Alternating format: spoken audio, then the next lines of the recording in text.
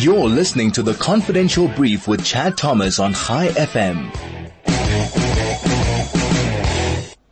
In today's show, it is a special report back on the elections that were held last week, with the final results being delivered this past weekend. Quite interesting results. The ANC got 230 parliamentary seats, the DA 84, the EFF 44, the IFP 44, the Freedom Front Plus 10.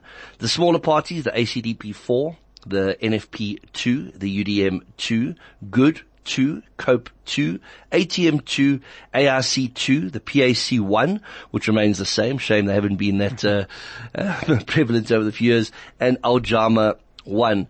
My guest today on the special is Marius Roodt. Marius, looking at that breakdown of seats in Parliament, was it to be expected? I think it was. Most polling showed that the ANC was probably going to lose some support. They were probably always going to win, but we knew they were going to drop a lot. But one thing that you can see is that the ANC lost 19 parliamentary seats and the Economic Freedom Fighters gained 19 seats. So almost all the ANC's loss in support came from went to the EFF, it looks like. And one thing that seems like the DA didn't manage to eat into the ANC support at all, which is probably quite concerning for them. And I mean, they actually even lost support this election. What I find fascinating is that analogy you drew is that the ANC lost 19 and the EFF gained 19. The same can be said for the DA that lost 5 seats and the Freedom Front Plus gained 6 seats. Now that is a very interesting statistic for me, and I need to ask you this outright. Is there a fringe, or was there rather, a fringe far-right element within the DA that have now perhaps moved on to the Freedom Front Plus? No, I don't think we can call people who left the DA for the Freedom Front Plus far right or anything. But I think what we can say, probably people who, a lot of people or some DA people on social media have been saying this is actually good. We've got rid of the racists and so on. It's not a party for them. But now they're implying that the DA was a party for racists before this, which is a bit, I don't think they would say that. So I think the reason people left the DA for the Freedom Front is, although the DA has been pretty good on property rights and opposing expropriation without compensation, maybe hasn't been as solid as it could have been. And its policy on black economic empowerment and affirmative action and so on is quite woolly. If you I've spoken to a couple of DA public representatives, and they can explain to me the differences between the ANC's policy and the DA's. But for somebody who's just seeing stuff on social media and so on, it's a bit hard to actually see what the real differences are between the DA and the ANC on these kinds of policies, where the Freedom Front Plus is also quite heavily opposed to things like BE and so on. So you can see why people possibly left. And I think Northwest was a very good example of how the DA lost support to the Freedom Front. There was an issue down in Schwazarenica with a teacher and so on, where the DA jumped on the race bandwagon and claimed that there was a racial incident at that school where black kids and white kids were allegedly separated and so on. And even the Freedom Front Plus has said that was actually quite a big boost for them. And in Northwest, in 2014, the Freedom Front Plus got 1.7% of the vote. Now in this election, they got 4.3% of the vote. So that's nearly 2.5 times increase. And it's probably, if you look at the stats, the DA lost about 1.5% of the vote. So probably most of that you'd think went to the Freedom Front Plus. Well, the reason I said your more far right, your more conservative vote may have left the DA to go to the Freedom Front Plus is not because of the fact that that all those issues that you raised were the issues at hand. The primary issue that you raised was the expropriation of land without compensation, and the most vocal party that came out against that actually lost a seat was COPE.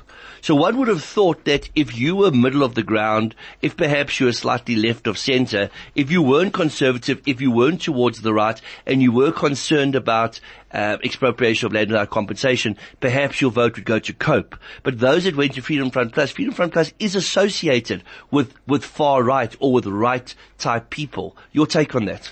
I think that's probably fair to say, but I think the problem with COPE was they did so badly between 2009 and 2014. I think that lots of people lost faith in them, and despite Terry Lekota or Masiwa Lekota being very good on expropriation in that conversation, as you pointed out. I think they probably just lost the support and trust of too many people. In 2009, the COPE got nearly 8% of the vote, which is a very good performance considering they were also only about 6 months old. They got more than the EFF got in their first election. But there was infighting. Nobody was actually sure what COPE actually stood for, and they dropped down to less than 1% in 2014. And they haven't been able to claw that ground back. And I think for people who are against expropriation without conversation, there are just better options in the DA actually is, as I say, against expropriation without conversation. The ACDP is also a good example of that, and the Freedom Front Plus. So I think there's probably an element of people who are worried about the future of Afrikaans and so on in this country who voted for the Freedom Front Plus, but I think it does go a little bit more deeper than that. And you'd probably find, I would think, although most Freedom Front Plus voters are probably white Afrikaners, I would imagine that there were a couple of English-speaking South Africans and perhaps even coloured people down in the Cape who are worried about the future of minorities and the future of Afrikaans in South Africa. It's very interesting that you raised the point of COPE and that significant percentage they got in 2009. One cannot forget that in 2009 was the year of Polokwane. It was the year that Mbeki was basically neutralized, and everybody said Mbeki being a causer from the Eastern Cape and COPE originating out of the Eastern Cape with Lekota and with Shilowa as its two leaders, that it was actually a party that wanted to teach the ANC a lesson for removing Mbeki from office, and that they were going to stand as a party based on his principles, on his ideals, even although he never ever openly came out in support of COPE. And only this year, in fact, did he come out openly in support of his old party, the ANC, because he feels that enough change has taken place for him to now openly say that. But the same can be said for other parties. Now, if we look at COPE lost a seat. They're down to now 2 seats from that massive spike they had when they were only 6 months old.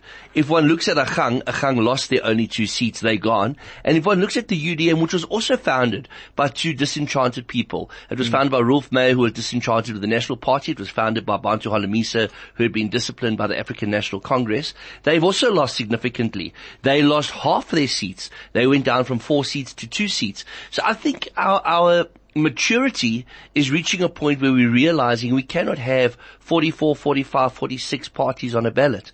We need to have parties that we can vote, that we know there can be change. It's surprising that Good did so well.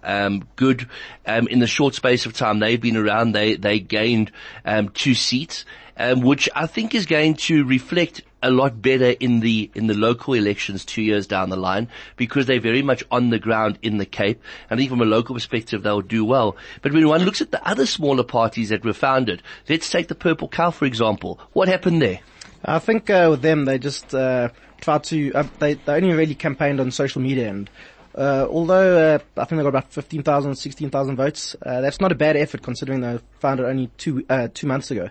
But I do think it shows that although there are 2 types of politics now. There's your traditional politics and your more sort of millennial politics, where it's kind of thing that Barack Obama did very well on, and even Donald Trump to a degree. But in South Africa, I think it's still very important you need those boots on the ground. You need to be knocking on doors. You need to be dropping off pamphlets and so on. And I think somebody like the Purple Cow just didn't have those resources to be able to do what they needed to do to get themselves into parliament. I mean, it's one thing that is quite concerning is that a party like Black First, Land First, who basically, I mean, they're probably the most radical party that's ever run in the South African election, got nearly 20,000 votes. So luckily they didn't get into parliament, but shows there is a market for that kind of really radical racist, race nationalism that somebody like Andile Mtitama punts. So we'll have to see how they do in the next election, but it does show that there is a small market for that kind of thing. Another surprise for me was that the IFP grew by 4 seats. They went from 10 to 14 seats. Do you think this is retaliation for Zuma's recall? Do you think these are the more traditionalist rural Zulus that were able to identify more with Zuma, and that they've now taken their vote away from the ANC and given it back to the IFP? I think it's still too early to say. What we must remember with the IFP is that it grew by about the same amount that the National Freedom Party, which was an IFP breakaway, lost. So it's difficult to say whether people who left the ANC in this election went back to the IFP or to the EFF. in KwaZulu-Natal, the EFF grew to about 10%, and the ANC lost about 10 percentage points. So it could be that a lot of people, most of the people who left the ANC in KwaZulu-Natal actually went back to the EFF and not so much the IFP.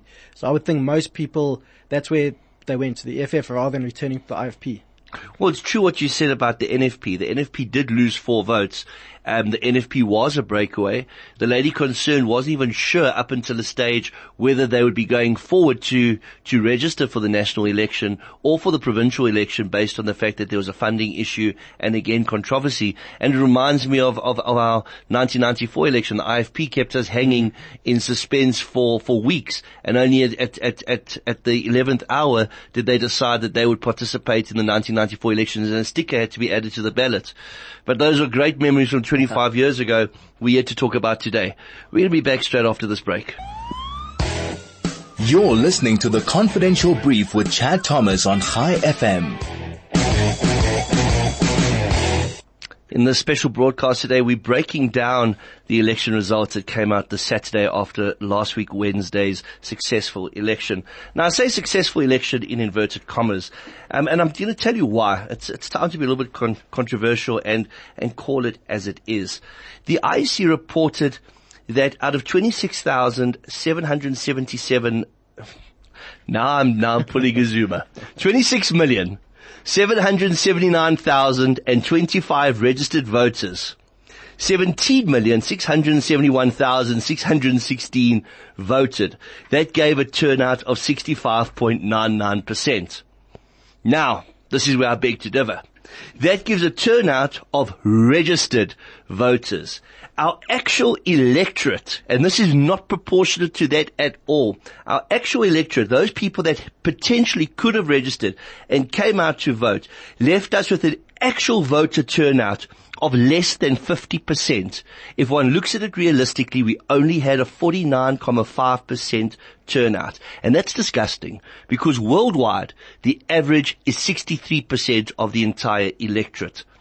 From your perspective at the SAIRR, why are so few people registered that should have registered? And in the same token, why did all these others that were registered, almost 10 million of them, did not pitch to vote? I think the issue is people just don't think that any change comes from it, from the ballot box. And we've seen in lots of local communities, people resort to violence to get themselves heard. Politicians seem to, or the perception at least, is that politicians don't listen to ordinary people. And the best way to get a politician to come to your area or to listen to your concerns is to protest violently. So this is something we really need to be concerned about, because if people are losing faith in the electoral system and democracy as a whole, that has serious implications for South Africa going forward in the future. I actually feel sorry for Zuma now. Having to read out these telephone number type amounts of people, I can just imagine how he got confused in Parliament that day. So I've always had a soft spot for number one, the old man, whatever one wants to call him. Because of what he did to bring peace about in KwaZulu-Natal, because of the fact that he went to Rwanda and Burundi and negotiated peace between the Hutus and the Tutsis. But one can never forget the damage he's done our country the last 9-10 years. This decade is a decade we'll never forget, and it's a legacy that we'll be feeling for the next 50-60 years. That being said, you spoke about unrest to be able to get politicians' attention. One says there's no service delivery, so we burn down a clinic, we burn down a library. How do we change that kind of behavior? Is it a generational change? Is it something your organization is involved with?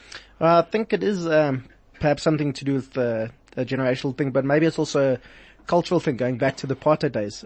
Black people didn't have representation, so one of the only ways they could make themselves heard was to protest violently, and perhaps it's something that hasn't really changed in South Africa today. And it's also something you can't really blame people if they don't see any change since the end of apartheid. Perhaps they feel that's the best way to do it. But I think it's also important to note that things are far better today than they were under apartheid. If you look on any metric, South Africa is a much better country than it was in 1994. But there are certain issues. I mean, we've seen how low economic growth is. Education for most South African kids is dismal. Poverty and unemployment are still very high. So you can see why people feel as if nothing's changed. So I think what an organization such as ours would do is get people to see the value in democracy, and the best way to bring change is at the ballot box. We've seen that the ANC is actually pretty good at responding to pressure at the ballot box. For example, in Nelson Mandela Bay in 2016, when it became clear they were probably going to lose their municipality, they appointed Danny Jordan as the mayor. Somebody who's actually quite a good administrator, can actually run things fairly well. They still ended up losing the municipality initially, but you could see there was pressure. The pressure at the ballot box counted. Excuse me. And in Gauteng, in 2014, the same thing. When they almost lost the election, they appointed David Makura, who's also a good administrator, somebody who doesn't have anything like corruption hanging over him. So they appointed somebody who's a good administrator, can do the ANC proud. In other provinces where the ANC knows they're going to win comfortably, they don't put capable people in important positions. So then that's the best way to make the ANC listen to people, is to put pressure on them at the ballot box. I take what you say about the maturity and the generational change, but I'm still concerned. This year we celebrated 25 years since our first democratic election. Next year we'll be celebrating 30 years since the unbanning of political parties such as the ANC, the SACP. 30 years since Mandela and others were released from prison. So we're talking about 30 years of change, 25 years of democracy. When are we going to start seeing a maturity in terms of protest, and how do we bring about that generational change? Because we're already talking about a generation that has passed. A lot of people now would not vote for the ANC because they didn't suffer under apartheid. They may be black, they may hear stories from their parents about how bad apartheid was, but because they weren't themselves victims of apartheid, they don't vote from the heart, they vote from the head. So that being said, if we're finding a maturity in terms of those that are registering to vote, why are we not seeing a maturity in those that are determined to protest on the ground against service delivery? I think it's probably these are people who just feel that the voting won't make a difference for them. As I say, they feel this is the only way that they can make themselves heard, and that's the only way they can bring change to their community. And I think there probably needs to be a change within the ANC too. I think a good example is the town of Vuwani in Limpopo. Those people wanted to become part of Mpumalanga, I think, instead of Limpopo. And instead of the ANC saying, okay, let's maybe have a little local referendum, see what the people actually want, they said, no, this is not going to happen. Then we had months and months of unrest there. People didn't go to school. I think there might actually still be some schools that aren't open there. So I think it's the ANC is also a very top-down organization. They claim to listen to the branches and so on, but I think we might be seeing a bit of a change there in the last couple of elections we've seen, or in the last elections for the ANC leadership. They've been very well contested and so on, and branches have come and made themselves heard, which is different from how the ANC used to be. But I think this change hasn't filtered through to the government yet. Our government, I think, is still in a way quite a paternalistic government. They will tell you what's best for you rather than letting people, ordinary communities, saying this is what we want. Has government done enough to educate voters about the importance of their vote? I don't think so. I mean, as we can see, less than 50% of eligible South Africans voted, and only, I'm not sure the exact number, but only about 30% of eligible South Africans voted for the ANC, which is actually a shocking statistic if you think about it. So I think it is very important for the government and other organizations and other political parties to put forward how important voting is. Perhaps it'll be interesting to see what happens in the next election, next local government election in a place like Nelson Mandela Bay or Johannesburg or Tshwane, where the government actually did change. And but there have been some changes in Tshwane, the DA-led administration changed a deficit in the billions into a surplus. So that's one way where we can see a change of government can lead to positive outcomes. So we'll have to see, have our voters matured enough? Will they see that instead of protesting and so on, the place to make your voice heard is at the ballot box? 100%. When we come back, we're going to break down the ANC DA fight. We're going to talk about whether we are functioning democracy, and we're going to look at the future 2 years down the line. We're looking to our crystal ball and look at local elections. You're listening to The Confidential Brief with Chad Thomas on High FM. You're listening to a special edition of Confidential Brief where we break down the election results of the 2019 national elections. With me in studio is Marius Roodt, and he represents the South African Institute of Race Relations. They issued certain polls prior to the election, and they weren't too far off on those polls. Let's get back to the results of the election. DA, quite a shocker to everybody, not the kind of voting percentage that they received that people were anticipating. Is Musi to blame? I think Musi is to blame for, to a degree. Some polling that we did actually showed that, the DA's two previous leaders, Tony Leon and Helen Zille, were more popular than Musi amongst South Africans, including amongst black South Africans. So it just shows the myth that you need a black leader to, get black votes. And I think Musi is a good guy, but I think he was pushed too fast. He only came into the DA in 2011. He immediately made a city councillor. He was made national spokesperson a couple of years ago and became leader in 2015 of the party, I think. So, and I'm not sure Musi himself knows exactly what he stands for at the moment and where he wants the DA to go. So I think that's part of the problem. And as I said, they seem to be quite muddled on a lot of policy issues. I think BE is a very big one for a lot of people. Are they pro-BE? Are they not pro-BE? If they are pro-BE, why are they different from the ANC? And I think the DA couldn't really explain that. And I think that shows in the election results. The DA went from 22.2% to 20.8% nationally. And in Gauteng, where a lot of people thought they were going to push the ANC quite hard, they actually also went backwards compared to their 2014 results, where they got 30% in the election. Now they only got 27%. So, and they also only grew in 3 provinces. So, I mean, it is actually a shocking election for the DA, no matter how they try to spin it. Do you think DA Premier candidate Solly sent out his CV this morning? I don't think so. I think Solly's a guy that I think a lot of people could get behind. He did a fairly good job in Tshwane, I think. And he's also a guy who's been involved in the DA for a long time. He got involved, I think, just after it became the DA. He's been involved for close to 20 years in the DA. He's worked his way up. And I think he'll be a good leader of the opposition in the Gauteng legislature, if he decides to stay there. But if we look at the trends, the ANC is definitely going to lose power in Gauteng sometime. Probably the next election. And I think somebody like Solly Msimanga, the best thing to do now is lay the groundwork, work hard to actually put a very good opposition challenge to the ANC in 2024. Do you think Musi Maimane should be sending out his CV? I think Musi has probably got bigger problems than Solly Msimanga. I think we'll have to see. There's a federal executive meeting today in the DA. I don't think there's anything sinister about that. I think they probably would have held it no matter how they did in this election. But I think somebody has to take the fall for what's happened with the DA. They did poorly. I mean, there's in this current environment with the last 10 years we've had of Jacob Zuma, and you can say what you want about Cyril Ramaphosa, but we still have people like Ace Magashule, a hype in the party. We still have people like Dave Mabuza. And people, if you vote for the ANC, you're voting for Cyril Ramaphosa, but you're also voting for Magashule and Mabuza, etc. And the DA couldn't even play on that. I think the DA also, they ran, a very negative campaign. The DA didn't tell you why you should put the DA in power. They told you why you should keep the ANC and EFF out. And I've said before, the DA has actually got a lot that they can show. I mean, in the Western Cape is definitely our best run province. Nearly every DA municipality gets clean audits. If you look at the list of best run municipalities, it's dominated by DA run municipalities.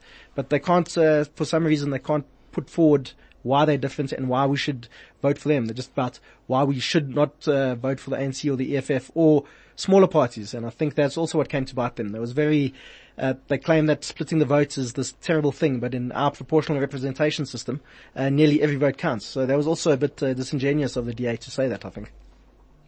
You're listening to Confidential Brief. My name is Chad Thomas, and we're in studio with Marius Roodt discussing today the outcome of the elections. Based on what you just said about the DA running a negative campaign rather than a positive campaign, showing rather the negative aspects of their competitors rather than what they were going to do to change, one has to still ask the most important question. With the turnout that we had of the mid-60s in terms of registered voters, but in actual fact just less than 50%. Of those, the majority still voted 57.5 thereabouts for the ANC. It's the first time the ANC's dropped below 60, but they were still brought back with a big majority. Why are people still voting for the ANC when we see what's occurred over the past decade? Well, I think the other opposition parties simply aren't offering something that people want, and the opposition parties need to look at themselves and ask why this is the case. And also, two things that we also have to remember, that the ANC, for all its faults, it has run, South Africa is a much better place than it was in 1994, and a lot of that is because of the ANC. A lot of the progress that we made has stalled since 2009. And that's obviously because of President Jacob Zuma. But as I say, if you look on almost any metric, South Africa is doing much better than it was.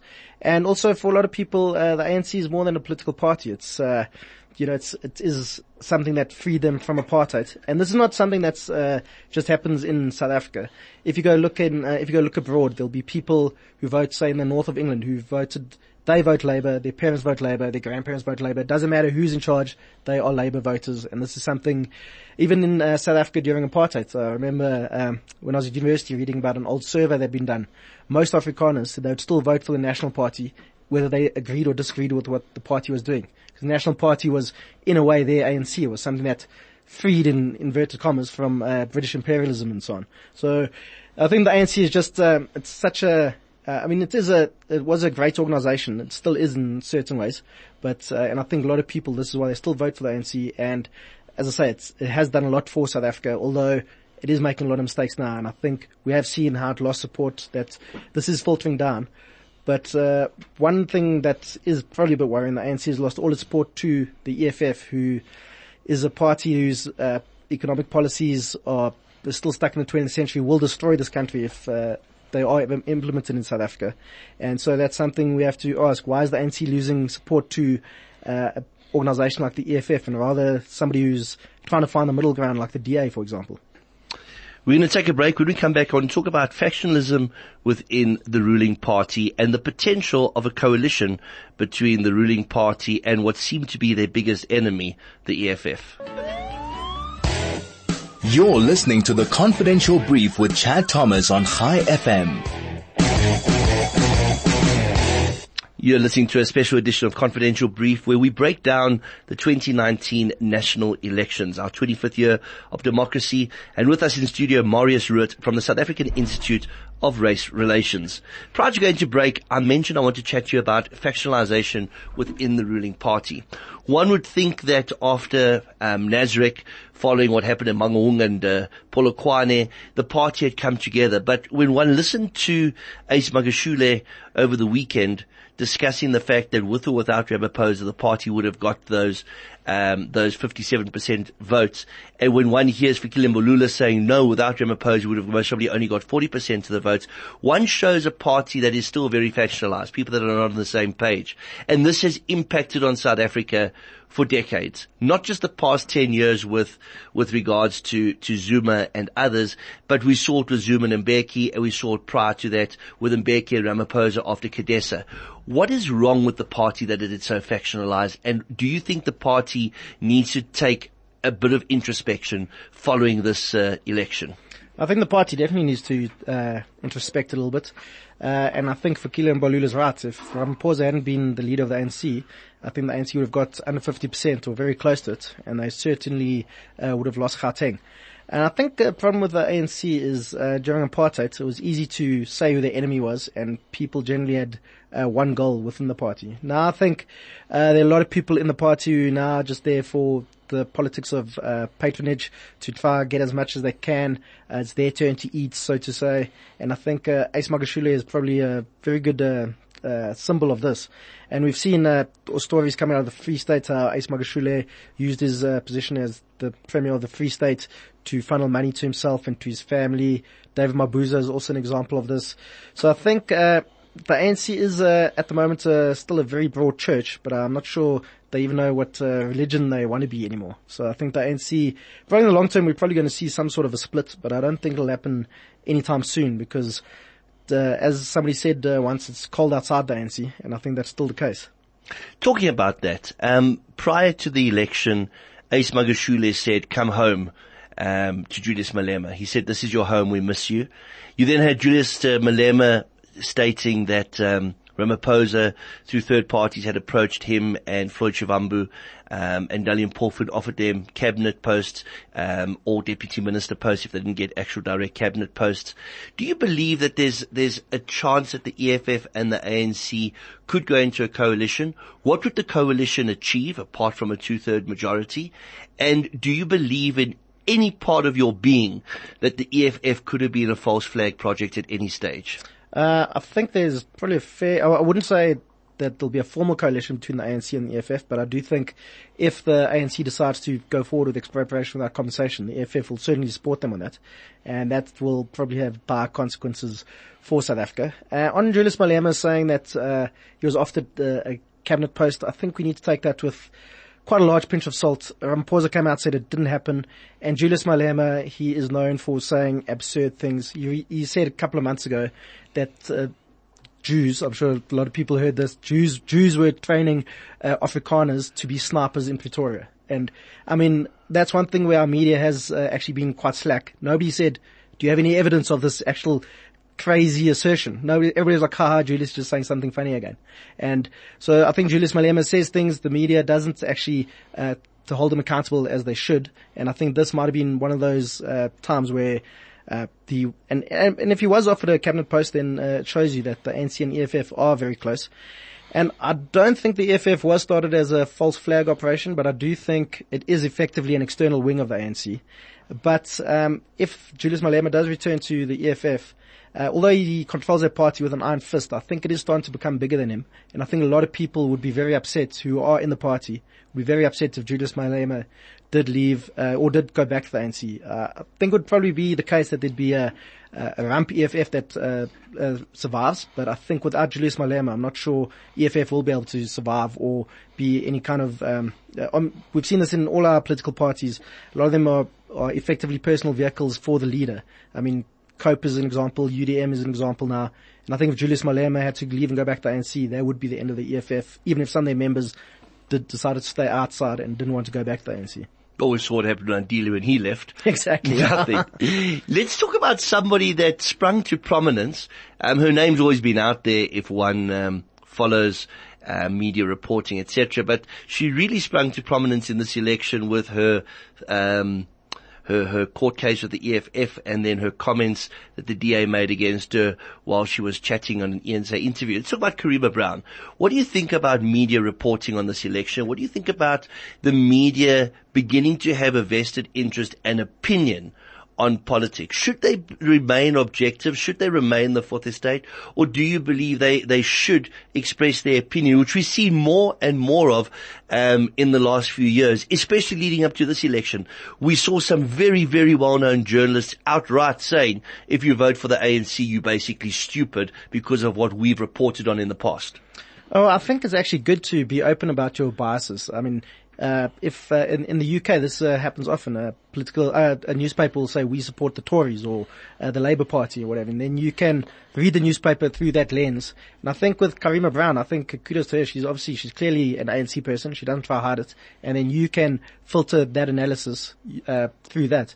I think Peter Bruce is also an example. He was a big Cyril Ramaphosa supporter coming up into this election, and he wasn't shy to say he was. So I think it's actually better for the media to be open about their biases. Say, look, we are supporting the ANC in this election, or the DA, or we support the ANC, but I think maybe give them a bit of a fright, vote for somebody else this election. So I think it's actually better for our discourse if the media is open about who they support in a certain election.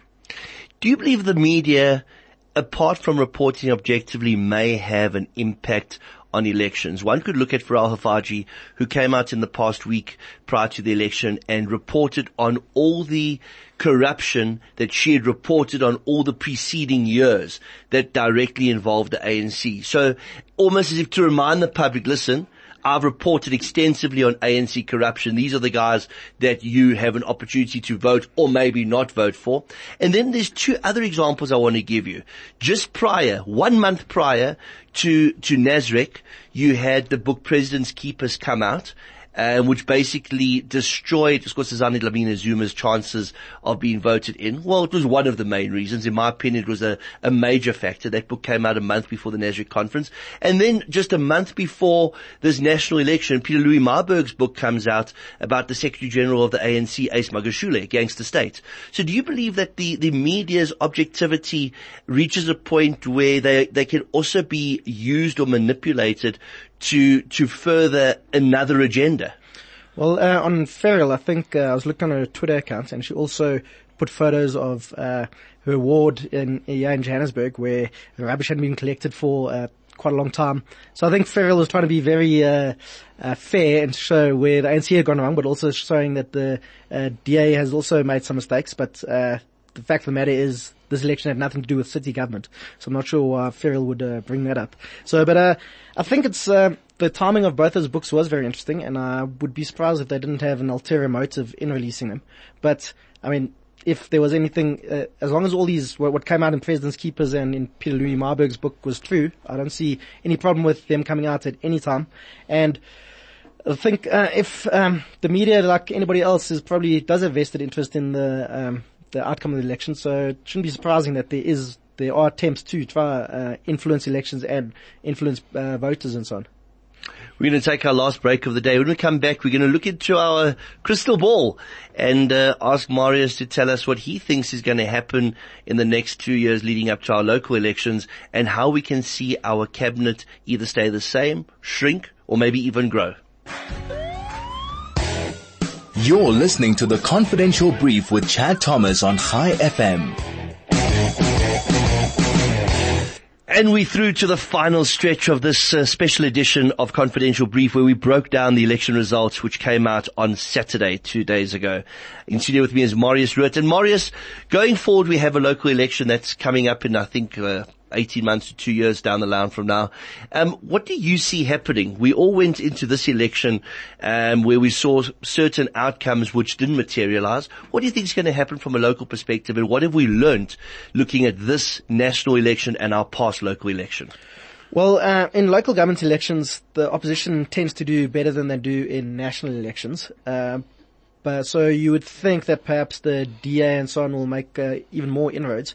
But as you saw in this election, this is the first election the DA didn't grow in national elections. So could quite possibly happen in 2021 in the local elections that the DA falls back. And all depends how people feel about the government under Cyril Ramaphosa. Some people who left the ANC in 2016 or decided to stay at home, which was a big factor in helping the DA win places like Nelson Mandela Bay, Johannesburg and Tshwane, they might come out and vote for the ANC again. So I think it all depends what happens in the next 2 years, how Cyril Ramaphosa runs the government and what happens within the DA.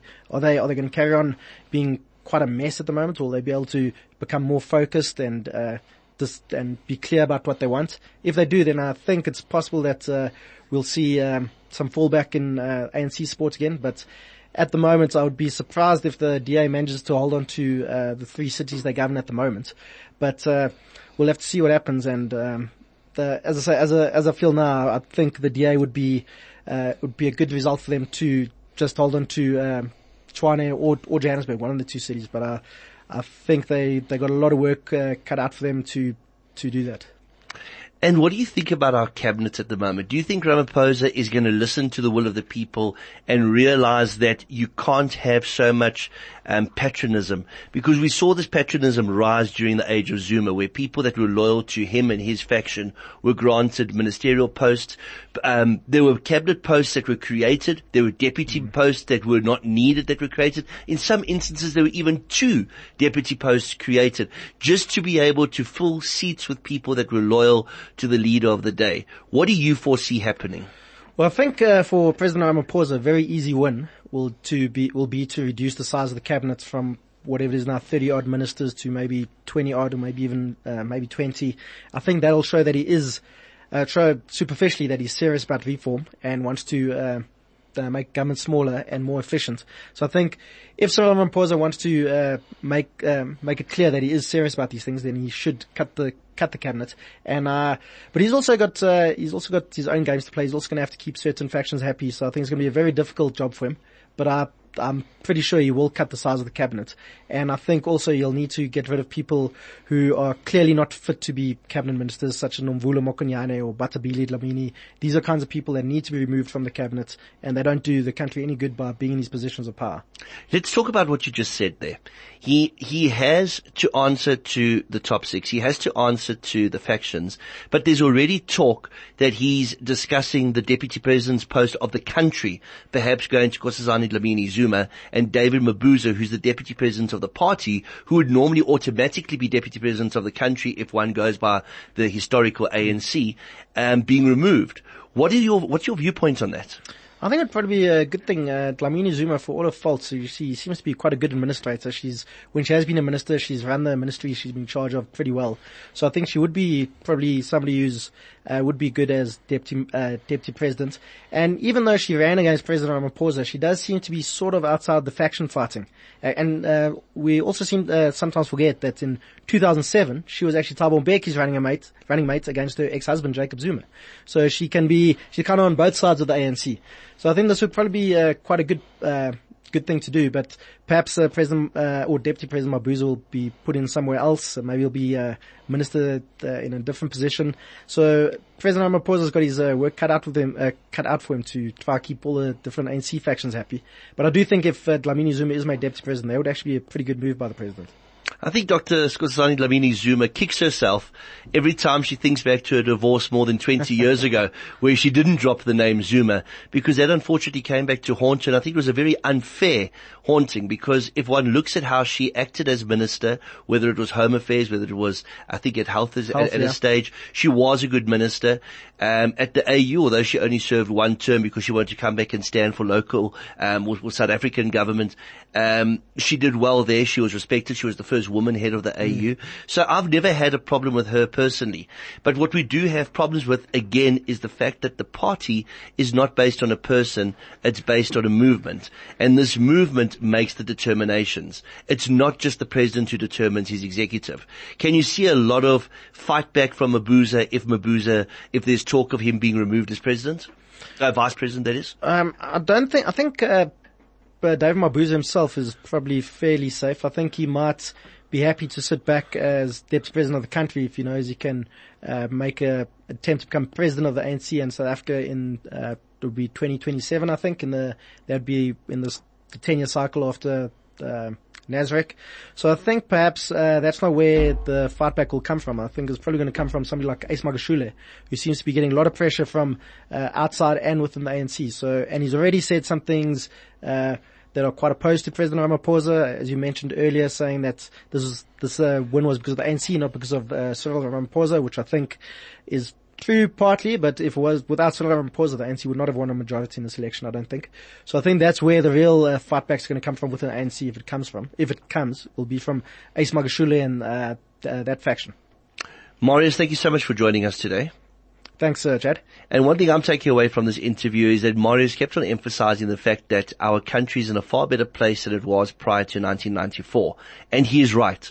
We have a functioning democracy. We saw that in the local elections, and we've seen it in the national elections. If our elections were rigged, we would not have seen the results that we saw in these elections, or the results that we saw in the local elections, where 3 metropolitans were given up at that time by the ruling party. More importantly, we have a functioning judiciary, as we've seen with major court rulings.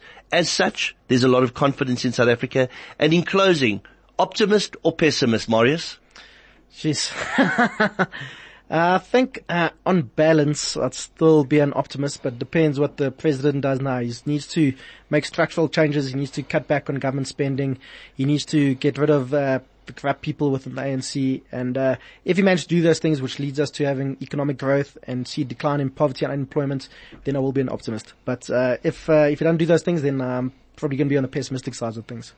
You've been listening to a special edition of Confidential Brief, where we broke down the election results with Marius Roodt from the South African Institute of Race Relations. I'll be back right here on 101.9 FM next week, Monday, same time, same place.